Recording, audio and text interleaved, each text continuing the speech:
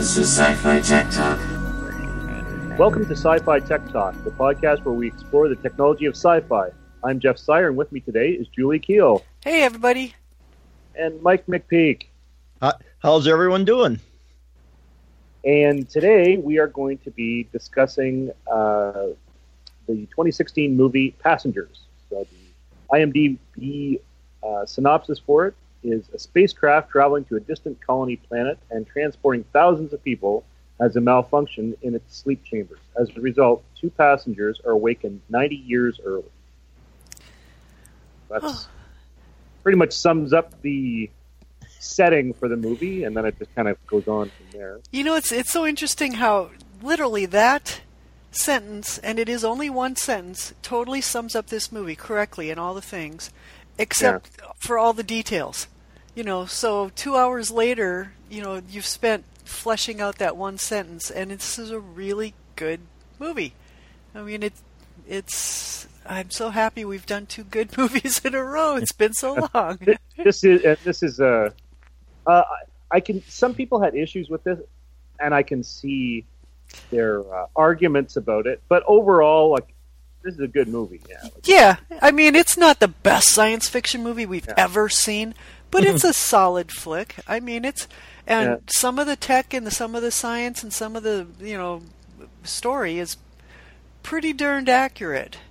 So, well, and we've talked about different types of sci-fi, and some sci-fi is, you know, like showing it's like a hazard tale of, like, you know, if we continue down, you know, strict privacy, we might end up at this dystopian universe, or this is where technology is headed.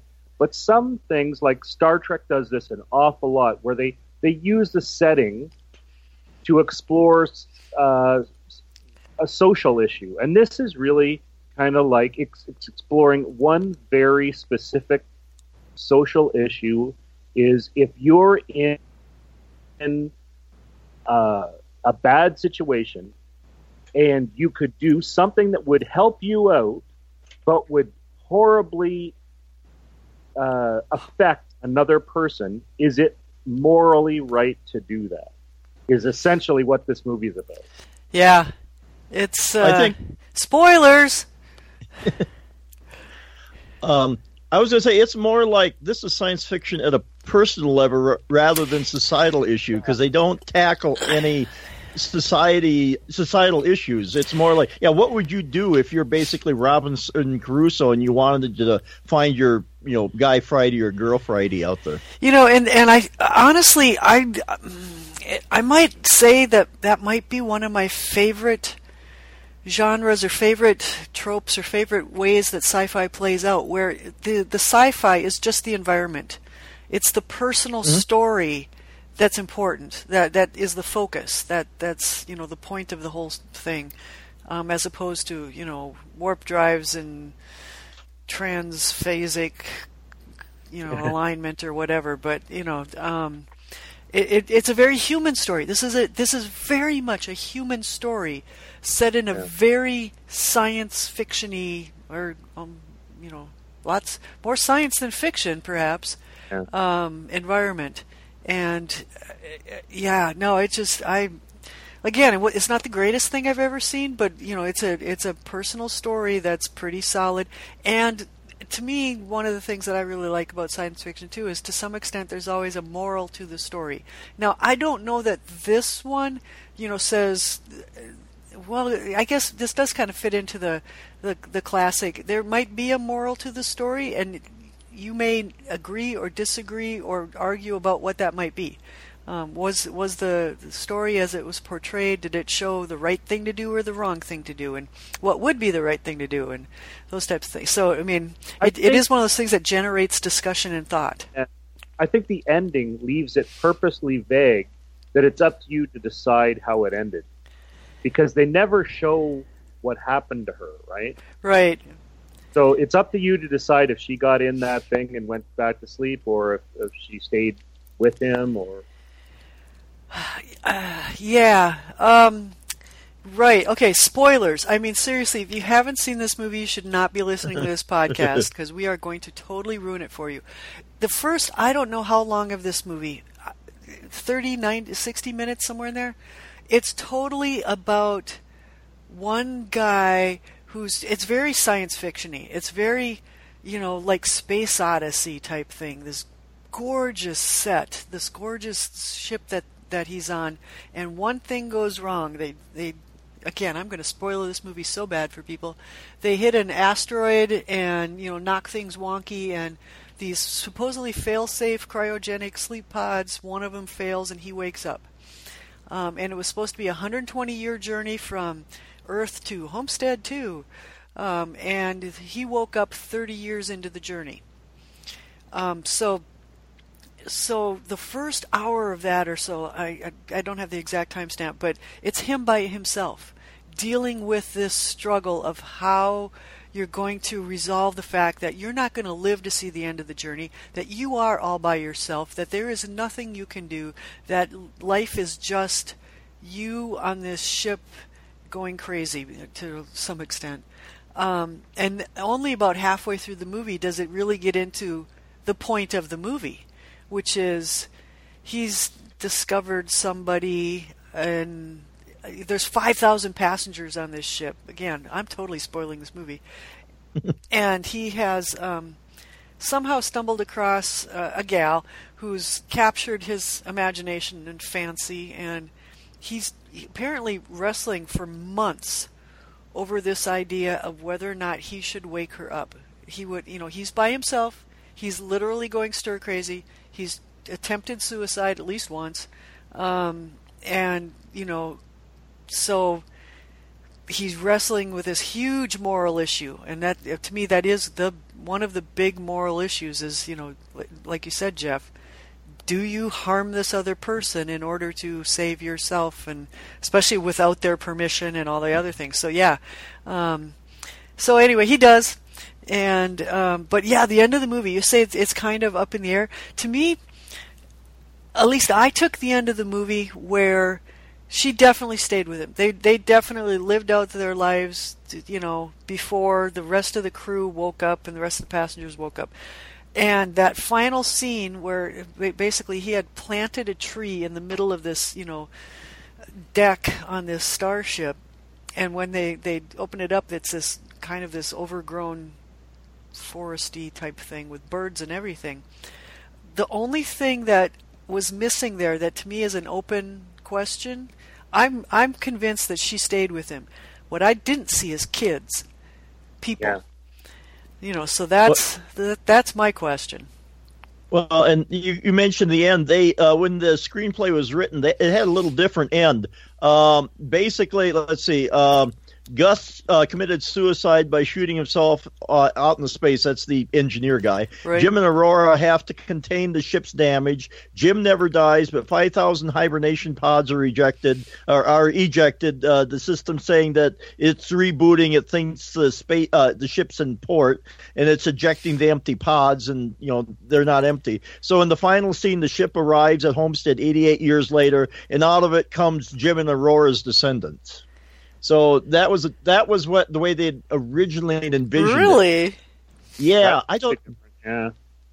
Either one of those endings, I think, if done correct. I mean, the one that we saw was good. I think this one, the other one, if done correctly, could have been kind of interesting. Could have been much more of a space thriller. That kind of makes sense because did you guys notice who the captain was? No. So that right at the end, when the crew wakes up and they walk out. Right. I didn't even notice who he was because he had a big beard. Right. I noticed in the credits it was Andy Garcia's name there, and I'm like, Andy Garcia? Who did he play? He wasn't even in this. And I went back and watched the last minute. I'm like, he's the captain. I'm like, why would you get a big name actor like that to do a part where he doesn't even speak? So then I was kind of wondering, like, maybe this was written differently and they changed it while they were filming, or maybe there's a bunch of stuff that they cut out, so that makes a lot of sense. Because he probably would have had a bigger role in that kind of that version of the script. Right, but I don't know exactly what happened. But if in that version of the script, he wouldn't have been there at all at the end. Well, the 5,000 pods got ejected, but maybe not the crew.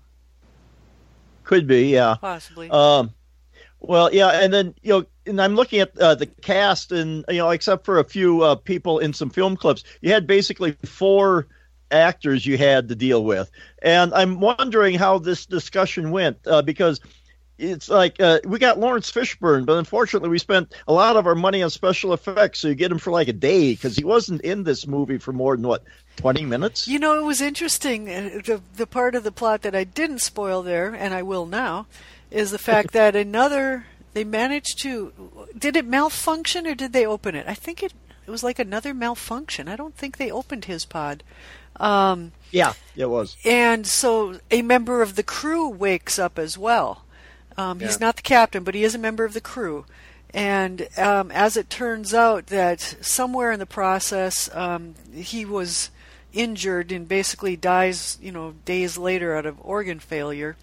But yeah, it was interesting the fact that they would, as a writer, as a story, that they would wake him up for just that little few minutes, basically on screen, that to some extent was a little bit pivotal.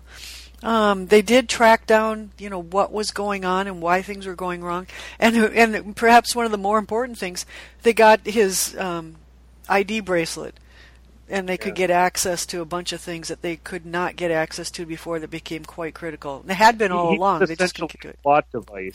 Right. He was there to explain a bunch of stuff that was going on and to explain why all of a sudden there was going to be a change.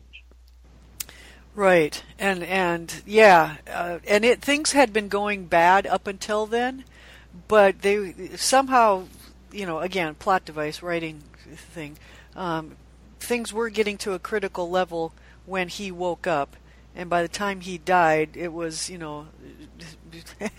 all hell had broken loose, literally, or damn near, and but he wasn't there to see how it turned out so much as. He did provide the means to deal with the situation. They may not have survived it if he hadn't woken up and been there.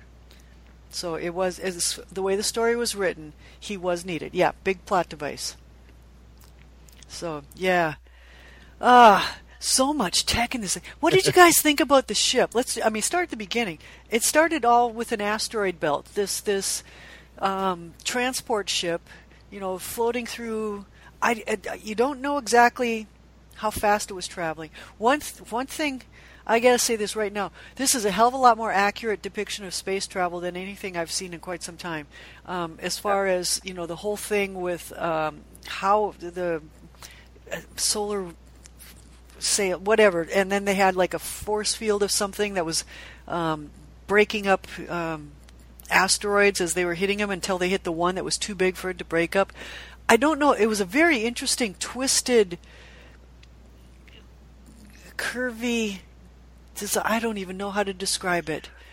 Well, I thought the design was interesting, but we've talked a lot about you don't have to you could fly a block through space, so you didn't have to have it designed this way, but it was certainly appealing, and it did rotate to give you some artificial gravity. That's the one thing, yeah, is you don't you can be any darn shape you want, but you probably do have to rotate to emulate gravity. The one thing that I thought, overall, this stuff was the tech and the science in it. I thought was pretty realistic for the most part. But when they lost gravity, that was okay. Okay, but you would lose gravity. Not like that, though, because when it stops rotating, you don't lose your personal inertia. So when it stops rotating, they would have been thrown against the walls and smashed against the wall. Well, I guess I was thinking of the different one when he was like in the elevator shaft and lost gravity. That was very good. Yeah. That's right. what I was thinking. It was like, yes, you would, because you would stop rotating and come to the center and then start rotating again. So, yeah. Well, in IMDb, with their goof section, they had a few things. Like, first of all, when she's in the pool. Oh, God, does that something? Anyway. Yeah.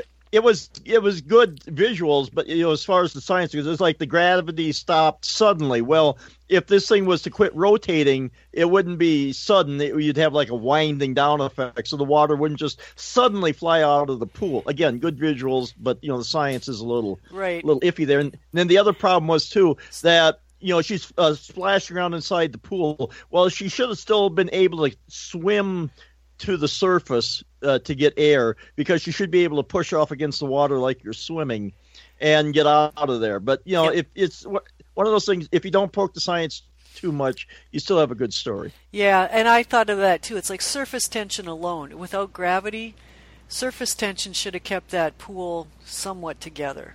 And they did try and depict that a little bit.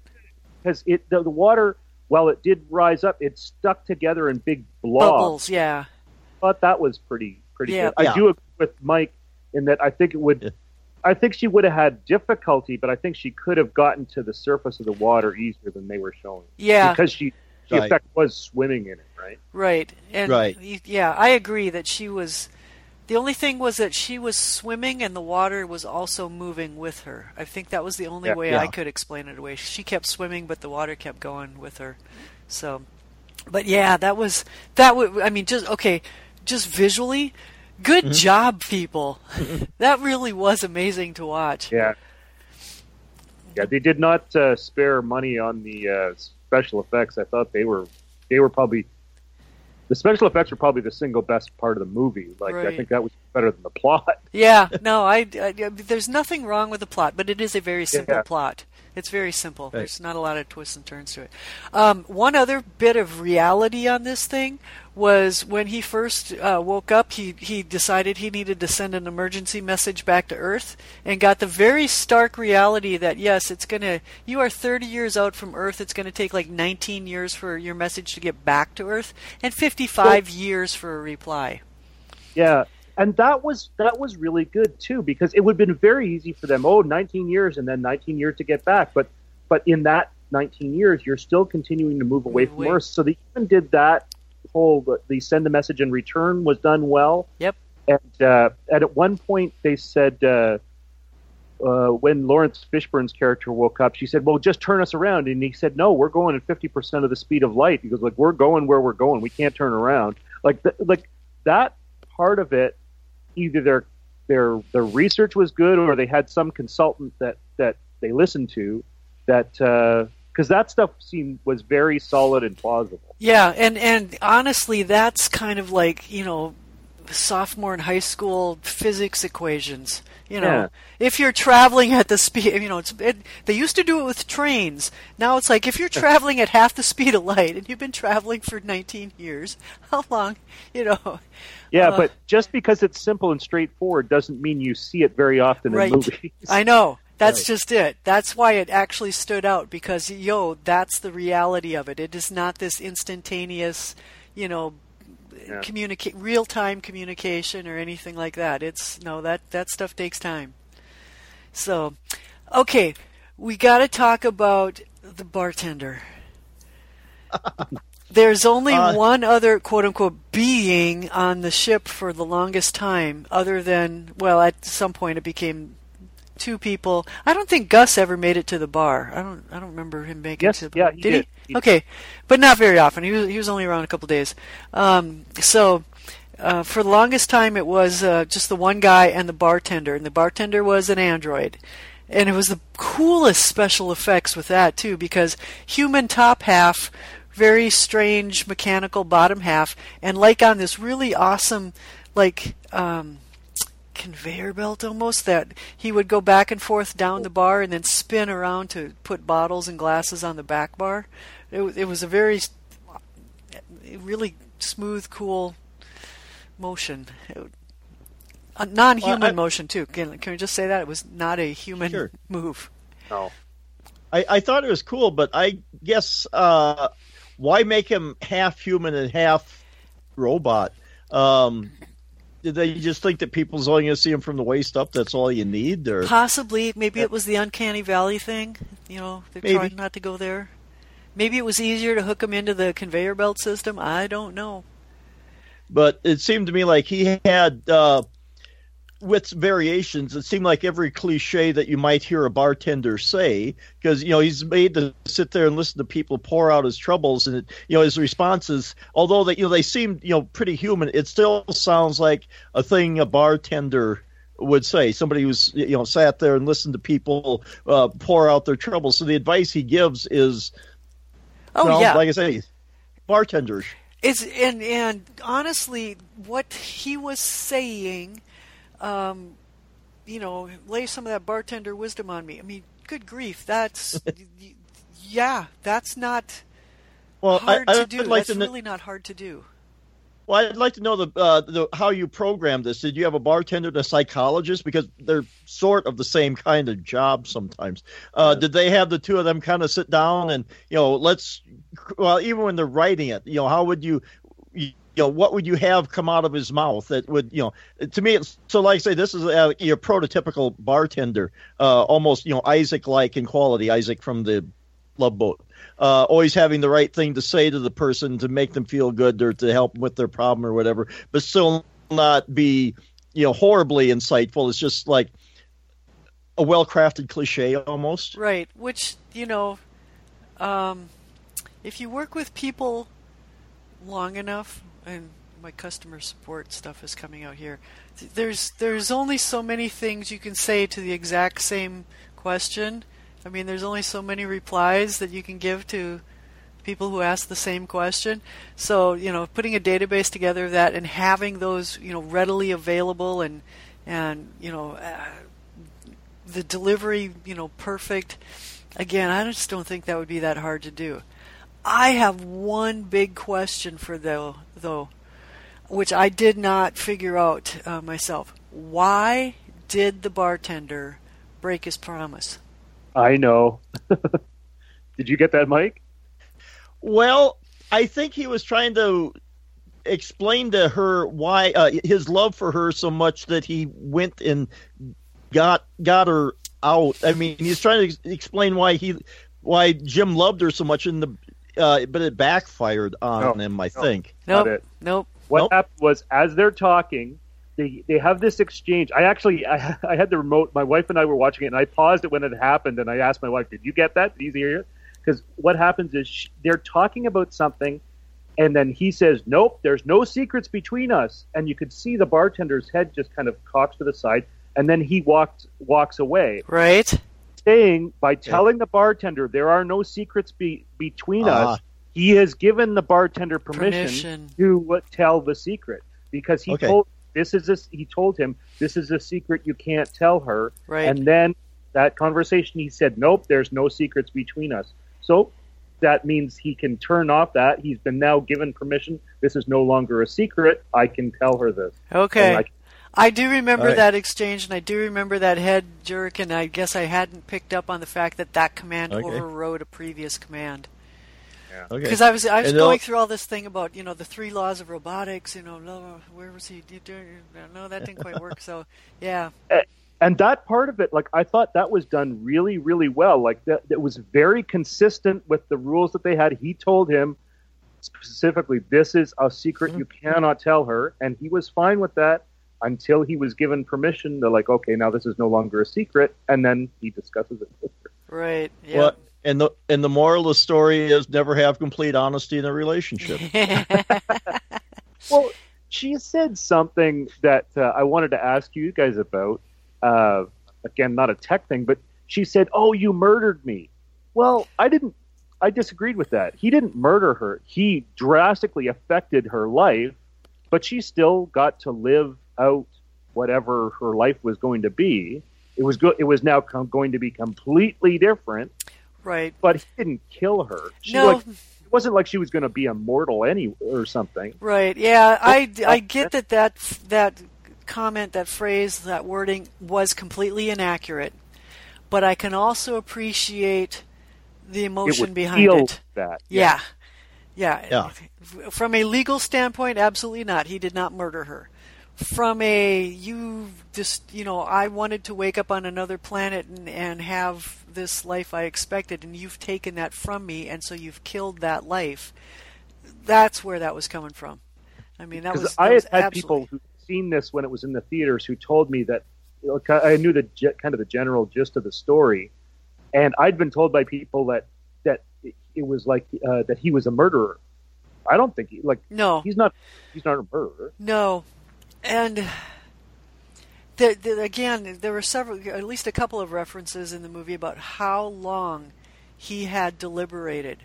I mean, I don't know about you, but if I was the only person awake on a starship like that, and that thought crossed my mind, and I had nothing to do but revisit that thought, I don't think any human being could be expected to not act on that after 90 years, Right. I think that you would get to the point that it would be I am either going to wake somebody up or I'm going to kill myself. Yeah. So you're either killing somebody else, quote unquote, murdering somebody else, or killing yourself. So yeah. And what I was waiting for when he woke her up, because up to that point he's fallen in love with her persona, not herself. Right. So when she came out of stasis, I was waiting for her to be this complete asshole or something, right. And they would hate each other, and then maybe get around to forming some sort of mutual preservation society or something. But instead they kind of took the love story route, which was okay. Well, and then you had the twist of she finds out what really happened, and then she does hate him. So they did, throw a few twists and turns in there. But like I said, I was halfway, because I'd heard a little bit about the story, and I heard something about them arguing or something. So I thought she woke up and she was like a diva or something, and he's this down to earth guy or whatever, and maybe that's where the friction was from. So that's what I was expecting up to that point. Yeah, I came into this with I hadn't heard anything about it other than it was good. So yeah, I didn't have anything there, but it was interesting. Again, writer's choice. The one guy who woke up is like a mechanic of some sort that can fix stuff, because those skills were required eventually. Well, yeah, because if a fashion designer would have woken up, this may have been a shorter movie. Yeah. Or stylish. And I'm curious too. Well, again, plot device, but he was an engineer of some sort, a mechanic, tinkerer, whatever you want to call him, and he had to go EVA to fix a venting valve or door or whatever, and he knew exactly where to go to do that and exactly how to do that on a ship that he's not a crew member of. Okay. Yeah. I think that in order for the plot to work, he had to do something where he had to almost sacrifice himself, right, in order to prove his worthiness for the horrible thing that he'd done. And I think that was more a storytelling thing than it was a. Again, this movie is based on a very simple story with a very, clear plot that it wants to follow. And I don't have a problem with that. I just don't. Right. Well, and if you want to try and explain it, if the guy was mechanical enough, and he, once he's gotten access to the ship's database or something, one would hope that he'd be able to pull up a schematic of the ship and be able to figure things out. Not much like even if you don't know a building and you are able to get the blueprints and you're able to start figuring out where stuff is, then the rest of it should kind of fall into place. Yeah, and I thought it was a little weak that the only decent AI is the bartender. Well, get anything from any. No. Well, okay. The other AI was the autopilot, right? And that was a pretty impressive little depiction of an autopilot running a spaceship. Visually, again, it's all the glass screens and the stuff coming up, but it was cool how it had essentially a diagram of the spaceship, and like when stuff, like they went through this asteroid field and took a few hits, and so these little red boxes little dialogue boxes would open up, and it was like, warning or whatever, and then as it self-repaired itself, those boxes would close. And I thought that was just like, oh God, that's so brilliant. Think about it this way: like the bartender, you could have full-on conversations with that were fairly deep conversations. Like the bartender almost never said I don't understand or things like that. Right. But yet the computer that's running the whole ship, even when the chief engineer is talking to it, he can't just say what's causing these cascading errors. Good point. That was okay. Give me a break. Yeah. Well, there's a couple inconsistencies in there because, again, I didn't think of it. I'm not going to claim credit for this, but reading through the IMDb stuff, so it didn't affect me watching the movie. But when you read that stuff, first of all, if everyone's in hibernation, why are you expending the energy to maintain oxygen and lights and a livable habitat for people who are in stasis pods? That was a little bit of But once he woke up, it was the AI thought they were within. Okay. Because the classes started up and the meals were there and all that kind of stuff. So it kind of got tricked into thinking, we're ready to land. Yeah, but God, if you think about it, that might have killed them all. Yes, it could have. Yeah, because they probably didn't have enough energy to keep that up. They had the whole 4 months worth of that. Yeah. Yeah. Right. Well, and God forbid. On the other hand, they had 4 months for 5,000 people. Yeah. Would that equal 90 years for 2?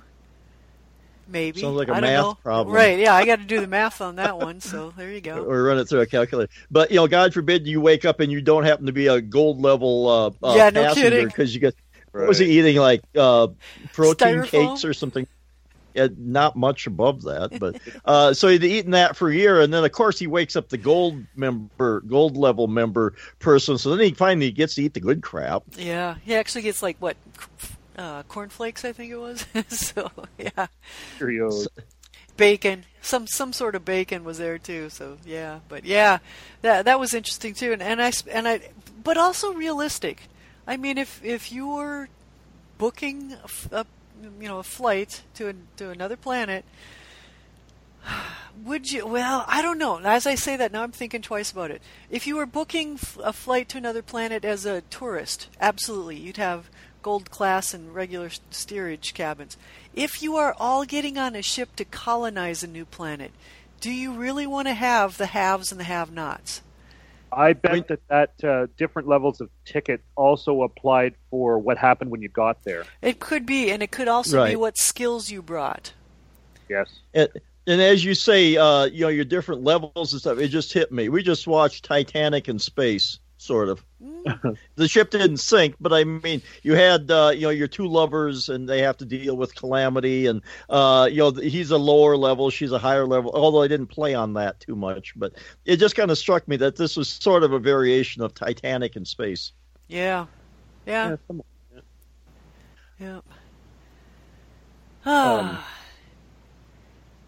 I will give credit to the visual designers. Damn, some of those scenes were gorgeous. I regret not seeing it in a big theater because, like the ship's deck or the promenade, maybe you'd call it, that was pretty freaking impressive, just visually.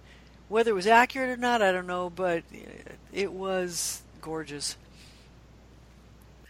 Well, and then you have a few of these people that will sit there and nitpick. That's why I find IMDb trivia somewhere between interesting and annoying. But because there was things like the gravity thing, and then there was a few things where the stars should have been going vertically rather than horizontally or whatever the deal was because of the way they were spinning. Those are the kind of things I don't notice, and I guess if people do notice them, more power to you. But so there is some inconsistency. I mean, this is a movie. This isn't, they're not trying to be incredibly, they don't need to be incredibly accurate. They need to tell a good story without screwing up certain key points. And I think they accomplished that well enough. Yeah. Oh, yeah.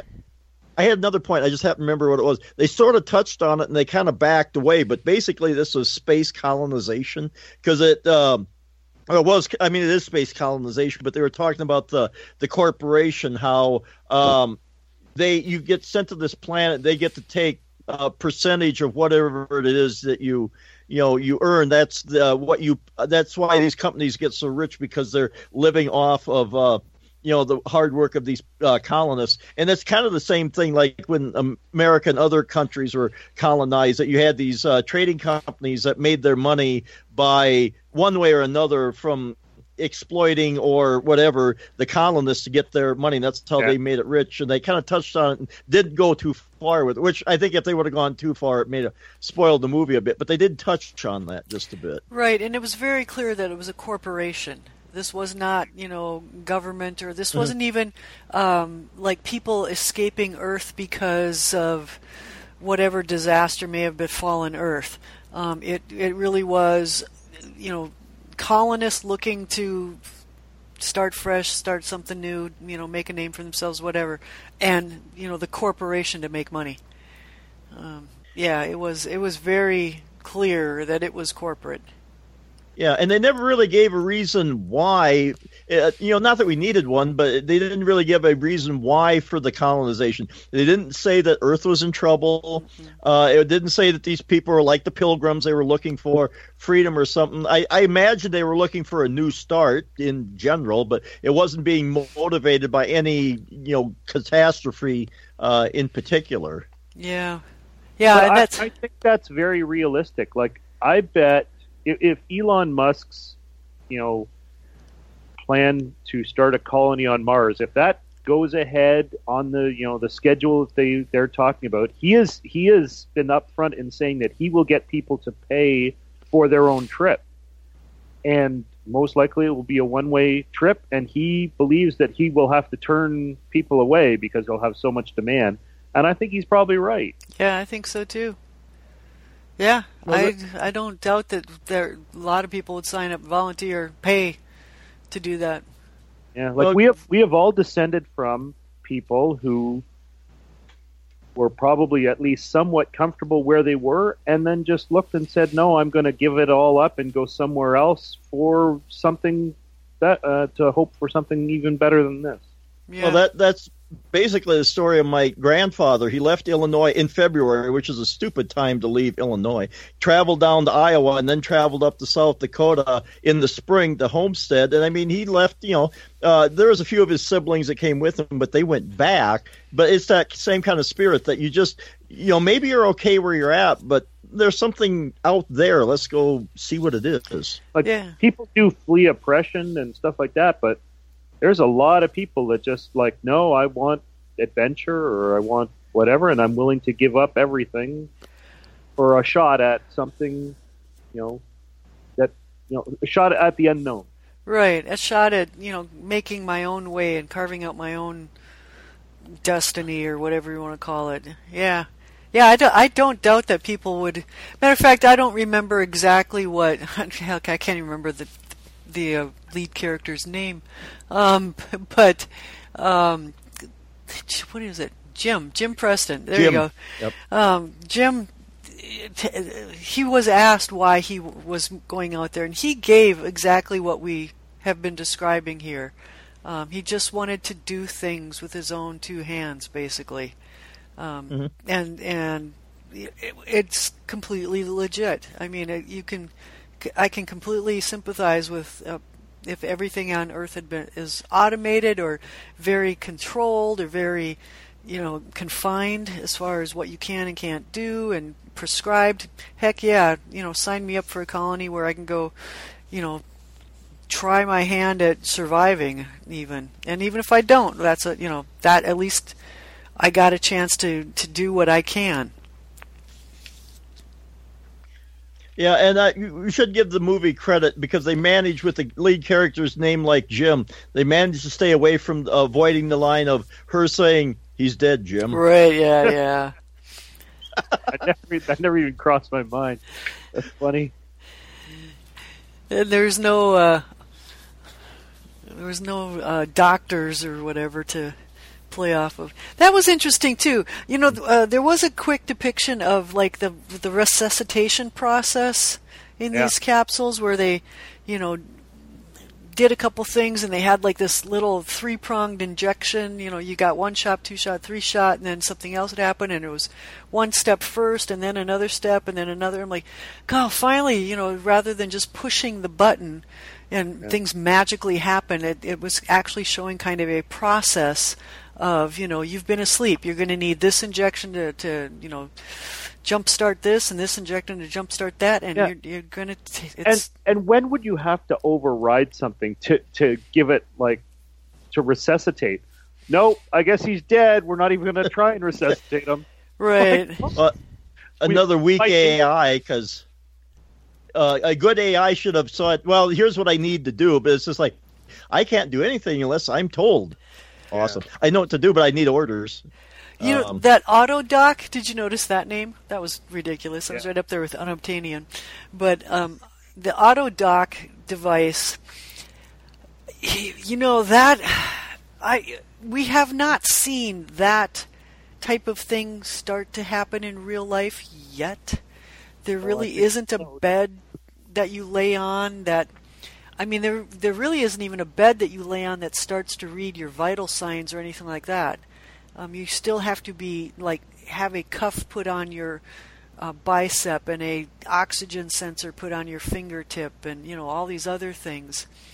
You have to be wired in. Right, and so in a lot of science fiction, it's a theme that we have these somewhat magical beds that you lay on that picks up all your vital signs and can, in some cases they have this cover on it that it starts to administer, scans or oxygen, compression or, whatever is required. That's the one bit of science fiction that seems like it's still pretty distant from science. I don't think so at all. Really? What have you got? Well, I read a book recently called The Undoing Project, and it was about these. It's by the guy, Michael. What's his name? He wrote Moneyball and The Big Short. Okay. Anyways, this is about. I guess after he wrote Moneyball, one of the reviews that he got was like, "Wow, this is a good story, but it's really just building on the work of these two guys that won the Nobel Prize in economics." And so he had never even heard of these guys. So he went and he read, and he was like, yeah, this is totally what I was talking about with Moneyball. And one of the things that these guys did was they're looking at human error, like how inherently we make mistakes in the way we process information. Mm-hmm. And we make the same mistakes. We all make the same mistakes. We look at things like if we run into aliens, I'm quite sure I would, that aliens will look at the idea of gambling of like, what are you all insane? Why are you doing this? Like, why would you risk money on such a small potential outcome? Like, it's just, but it's something that's inherent in our minds that we believe that there's this chance that we might win, and we overvalue the chance. Well, one of the things that they talk about was they looked at doctors, and that they went to doctors and they looked at, I think it was pancreatic cancer or something. They looked at something specific and they said, what are the criteria that you would look to get a diagnosis of this? And they just wrote up a very simple computer algorithm. And the first one that they tried was beating like 95% of the doctors, because they said that the doctors would say, like right after lunch, their chance of spotting pancreatic cancer was cut in half because they were just had a full tummy, just stuff like that. And it's things that you don't realize. And you're seeing more and more of this interface where we're using, like you said, we don't have an AutoDoc you get into now, but you have a cuff that they just wrap around you, and all of a sudden it prints out all of this information. Yeah, and I'm still amazed by the fact that they can run a ball bearing across your forehead and that picks up the temperature. I mean, that's just nuts. It's funny you mentioned that too, because I actually think I saw an article this week about, what was it? It was AI was doing a better job of predicting Alzheimer's disease, matter of fact, than anything other short of an autopsy. Because apparently Alzheimer's is very difficult to detect the difference between just, aging, dementia, and then full-on Alzheimer's. And really, you don't have a confirmed diagnosis of Alzheimer's until there's an autopsy. And some AI, whatever that was measuring, was able to predict it basically on live people as opposed to, cadavers. So yeah, no, I don't doubt that bits and pieces of that are out there, without a doubt. I mean, every time I have to take my mother to the doctor, she still thinks doctors are magic. You can go in there and it's like, oh, make me feel better. It's like, no, doctors are troubleshooters. What are the symptoms? Have you done this? Have you done this? Is it that or is it that? It's a big work. It's a flowchart. Like our culture has put so much belief into doctors that we do treat them almost like they're magicians, when really we should be looking to them more as mechanics. Yeah. Where like, hey, we should be questioning doctors more than we do. We put so much faith in these treat them almost like they're omniscient, and we should question them more. And like they were saying that a lot of times the doctors that you put the most faith in are the ones that you should put the least faith in. Like the old gray-haired doctor who's the wise old man, he's the furthest away from medical school. His skills are the oldest skills there. Right. The one that you should probably be trusting more is the brand new guy who's right out of medical school, who's up to date on all this. Has anybody been watching this show called The Good Doctor? No. I have not seen it, but I've seen the ads for it, and it's intriguing as hell. Apparently, it's the young autistic doctor who, basically needs a handler. I mean, he can't communicate, basically, but he's like a savant doctor. And I'm dying to find the time to watch at least a few episodes of that to see how, because it's a case where, we want the like you say, the gray-haired old man to tell us that everything's going to be fine, even though that may not be the person or the best way to get the best treatment. You have somebody in this, like in the case of this good doctor, that you might even question their ability to, their mental ability, but they've got the best care. So, yeah. Well, the old gray-haired doctor has the people skills and the personality. But, like I say, this autistic kid, my son's autistic, so I understand people skills not so much. But, he could probably because they do have this tendency to be very focused, almost computer-like sometimes in the things that they do. So he could be a very good doctor, but his people skills probably sucks. Therefore, and I haven't watched either, but I have seen a little bit of it. So the promos and stuff. So you'd have to have a handler. That's probably the same problem with AI too. Is that it could very well get it right, but it doesn't have the people skills to to give the people the courage or the enthusiasm or whatever, the confidence to trust them and go with what they're saying. But also too, I was thinking, we're creeping a little closer, and we're not. I don't go out to read stuff. Maybe we're farther along than I think, but I know we're creeping closer because I've got a smart device here that'll measure my heartbeat. If I remember correctly, I think the new Apple Watch is going to monitor glucose levels. I think I have that right. So we're getting closer. We got these little devices. It's like we're getting bits and pieces of the puzzle, and maybe at some point it'll be connected to something like maybe your smartphone or something like that. Well, she'll start to gather this information. So maybe we'll, in the form of designer jewelry or something, we'll wear these devices that monitor us and relay the information to the doctor. Hopefully it'd get to the point where we don't have to make like regular doctor visits. We just have this stuff monitoring us, and then at some point, and it'll send this information. And I realize the privacy advocates are just pulling their hair out about now, but it would send this information to a processing center somewhere, and then they say, hey, we see a few issues here. Maybe you should come in and see us rather than waiting until, hey, I'm coughing up blood. What should we do? Right. That's kind of the ideal future. Somewhere along the way, did we read something or see something somewhere about essentially a shirt that you would put on that would read your vital sign, or maybe this was maybe I'm thinking of NASA, like maybe Apollo 13 or something. But yeah, basically a shirt or clothing was reading all your vital signs, and somebody finally pulled the damn thing off because he didn't want doctors, looking over his shoulder all the time. So that might have been something like Apollo 13, though. Too, it could have been past rather than future. Right. But yeah, no, that's the medical clothing and this auto dock bed.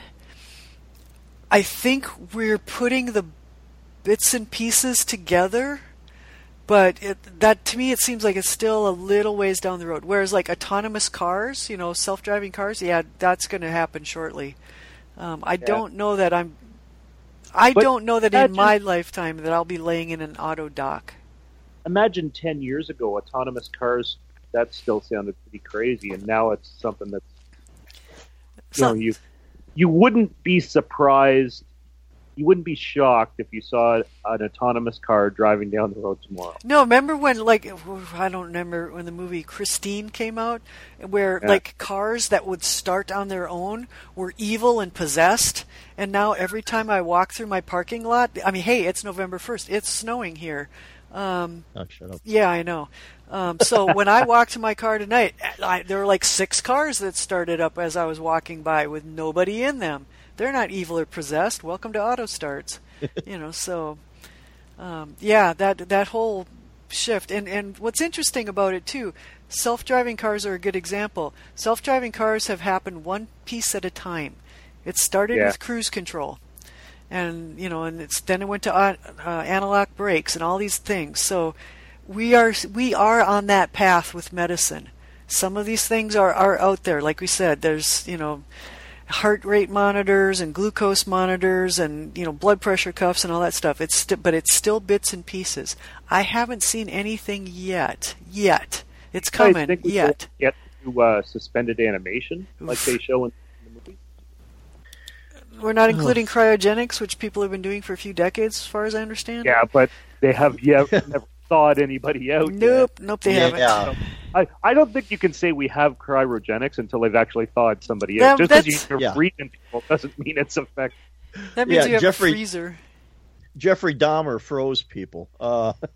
He also killed them. Yeah. It's just the other end of the tunnel is where you could declare it a success. But as far as the animation goes, suspended animation. Well, the closest we can come, and it's not for that long, and I really don't know that you're suspending animation, but people who go into freezing water, their pulse and their slows down. I don't think that's a long-term thing, but that's the closest I think we are right now to any sort of suspended animation. That one is, I don't even know if we're even close enough that we could put a person in to, some sort of a state and have them come out and not have the aging process continuing or, degradation of some sort. That's the trick with this movie, too. Somehow you were in suspended animation and the aging process did not occur. That's one I don't think we've got a lead on yet. You can't... I remember this was a long time ago, actually. Kid fell into the river here in the middle of the winter and dropped his body temperature down to 38 degrees or something. He was under for 3 hours. It was a long time. Kid was dead, right? Nope. Brought him back with no ill effects. Zero ill effects. I think I remember that one more or less. Yeah. Yep. And so that's it. There are, as a matter of fact, I know for a fact that they will put people on ice in certain situations. They will deliberately lower your internal core temperature, trying to slow your metabolism. As a medical treatment. So we do have some of that, but boy, this whole business is stopping the aging process for 120 years, and you would wake up fit and ready to colonize a world? We are at a place right now where they could do it with embryos. They could have had 5,000 embryos in a cooler, and then had some sort of mechanism to maybe wake them, if they woke them up 20 years before they got there, and raise them, grow them up in a infant to that all good, and then they get there. But That is true. Yeah, and as you say that, I'm just picturing a ship full of teenagers, and I just shuddered. The one thing that I thought about with regards to this whole ship scenario that they're on is, I get that you have 5,000 passengers and you had 250 odd some crew, but why wouldn't somebody be awake? I mean, to me it would make sense that the crew lives. They live for this journey. They have some sort of directive to, reproduce enough to not diminish their numbers. They need a complement of 250. Schedule, right? Yeah, like I'm awake for this year, and then I sleep for 10. Right. Yeah, it seems very odd to me that no one would be awake. But then again, they were very cocky about their fail-safe. Well, they put an awful lot of. Oh yeah. Well, kind of like 2112 or 2132. Yeah, the book 2112 or whatever it was. 2312. 2132. Yeah, 2312. Yeah, there we go. The city on rails that would never have anything happen to it until something happened to it. Hubris. Things will never go wrong. Yeah, it does seem a little. You would think they would at least have one person, well maybe two, just to prevent going stir crazy. Yeah, you'd have need another human. You'd need like. I would say the crew size of 250, I think, is actually a good number of the amount of people you would need to have awake over a journey of 120 years to keep you from going crazy and or murdering your crewmates. Because truly, if you were one-on-one with somebody all the time, every day, depending, I mean, I get that there are certain combinations of people where yes, that would work. I don't know that you could count on that if you were hiring a crew.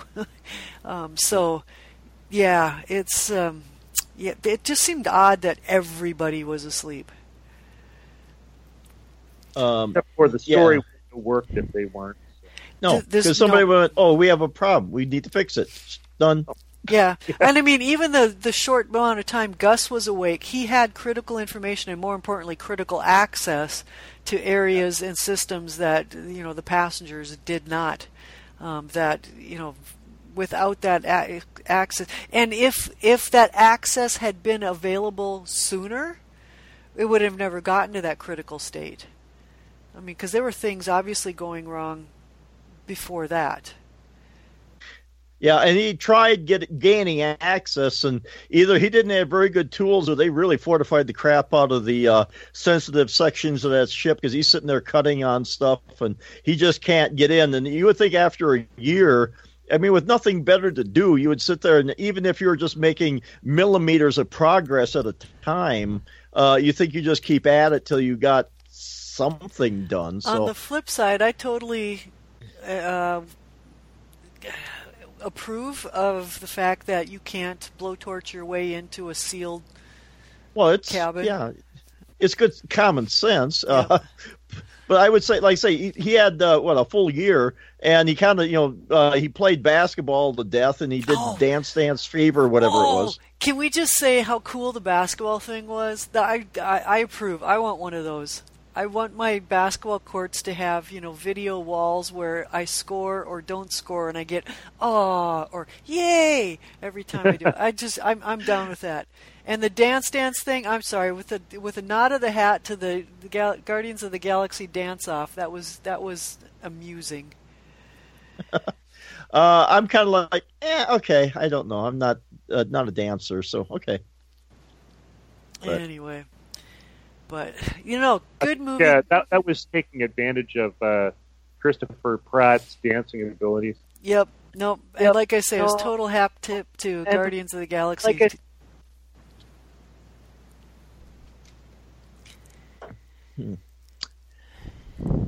Well, so I guess that's what technology would you guys pick to have from what we saw in the movie? What about you, Mike? Oh, I don't know. The robo bartender, somebody I could, somebody non-judgmental that I could sit there and pour my problems out to, and he'd have the perfect nondescript, solution to it would be, kind of cool. And then if you got tired of them, you could always find his off switch and turn them off. What about you, Julie? What would I want? Okay, we're going to take the bartender off the table because actually that was the first thing that came to my mind too. I was thinking about the dining facilities. I'm not sure I want that though. Coffee black and that's it. One of the things that I really liked was like well, at least it was the Gold Star living quarters. That had the coolest staircase I've ever seen. Oh, I know what I want. I want the infinity pool that goes out into a bubble out into space. Ooh. Yes, that was very cool. It would freak me the hell out, but I still want it. Well, my problem is I'd have to learn how to swim first, but okay. I could float. I think I would want the ticket that the girl had, where you could take the trip out, stay there for a year, and then take the trip back if you wanted. And come back on Earth 250 years later. Yeah. That's an interesting choice. That's like time travel to the future. Yeah, she even said that. And travel. It's interesting when I've kind of made a mental note of this when most people say, hey, if you could invent a time machine, where would you go? Almost invariably people will say pick a time in the past. Not a lot of people will say, I want to go 500 years into the future. Yeah, yeah, I know. But it's interesting. Well, when you see that, most people will say it. Well, I want to go back 100 years or 500 years, or I want to go back and see, the ancient Egyptians or whatever. Not a lot of people say I want to see San Francisco in 1,000 years. Something like that. All right. So that wraps up this episode of Sci-Fi Tech Talk. You can check us out at sci-fi-tech-talk.com or follow us on Twitter at Sci-Fi Tech Talk. If you have comments, please send them to greetings@sci-fi-tech-talk.com, and on iTunes are always welcome. Julie, where can people find you? I can be found on Twitter at Julie Kuehl, JuliekKuehl, and links to the other blogs, podcasts, and whatever else I've got going on can be found at about.me/Julie Kuehl. Okay, and Mike, where can people find you? I can be found on Twitter at DSC Chipman, and I have my about.me page at about.me/Mike McPeak. That's MCPEEK. And if you want to hear some of my other thoughts, you can check me out with the rest of the crew over on Geekiest Show Ever at geekiestshowever.com. All right, and people can follow me on Twitter at Bronco Sire. That's SYER. And next episode we'll be covering. Oh, we have it in the show notes. 1998. I know it's not 1998. Oops. Early 1980s book, The Handmaid's Tale. The synopsis is: Offred is a handmaid in the Republic of Gilead. She may leave the home of the commander and his wife once a day to walk to food markets, whose signs are now the pictures instead of words because women are no longer allowed to read. She must lie on her back once a month and pray that the commander makes her pregnant, because in an age of declining births, Offred and the other handmaids are valued only if their ovaries are viable. Offred can remember the years before when she lived and made love with her husband Luke, when she played with and protected her daughter, and when she had a job, money of her own, and access to knowledge. But all of that is gone now. I'm really looking forward to us talking about this. Mm-hmm. So, were you going to say something, Julie? No, I'll save it till next week. Okay. All right. Okay, so that's it for this show, and we'll see you in the future.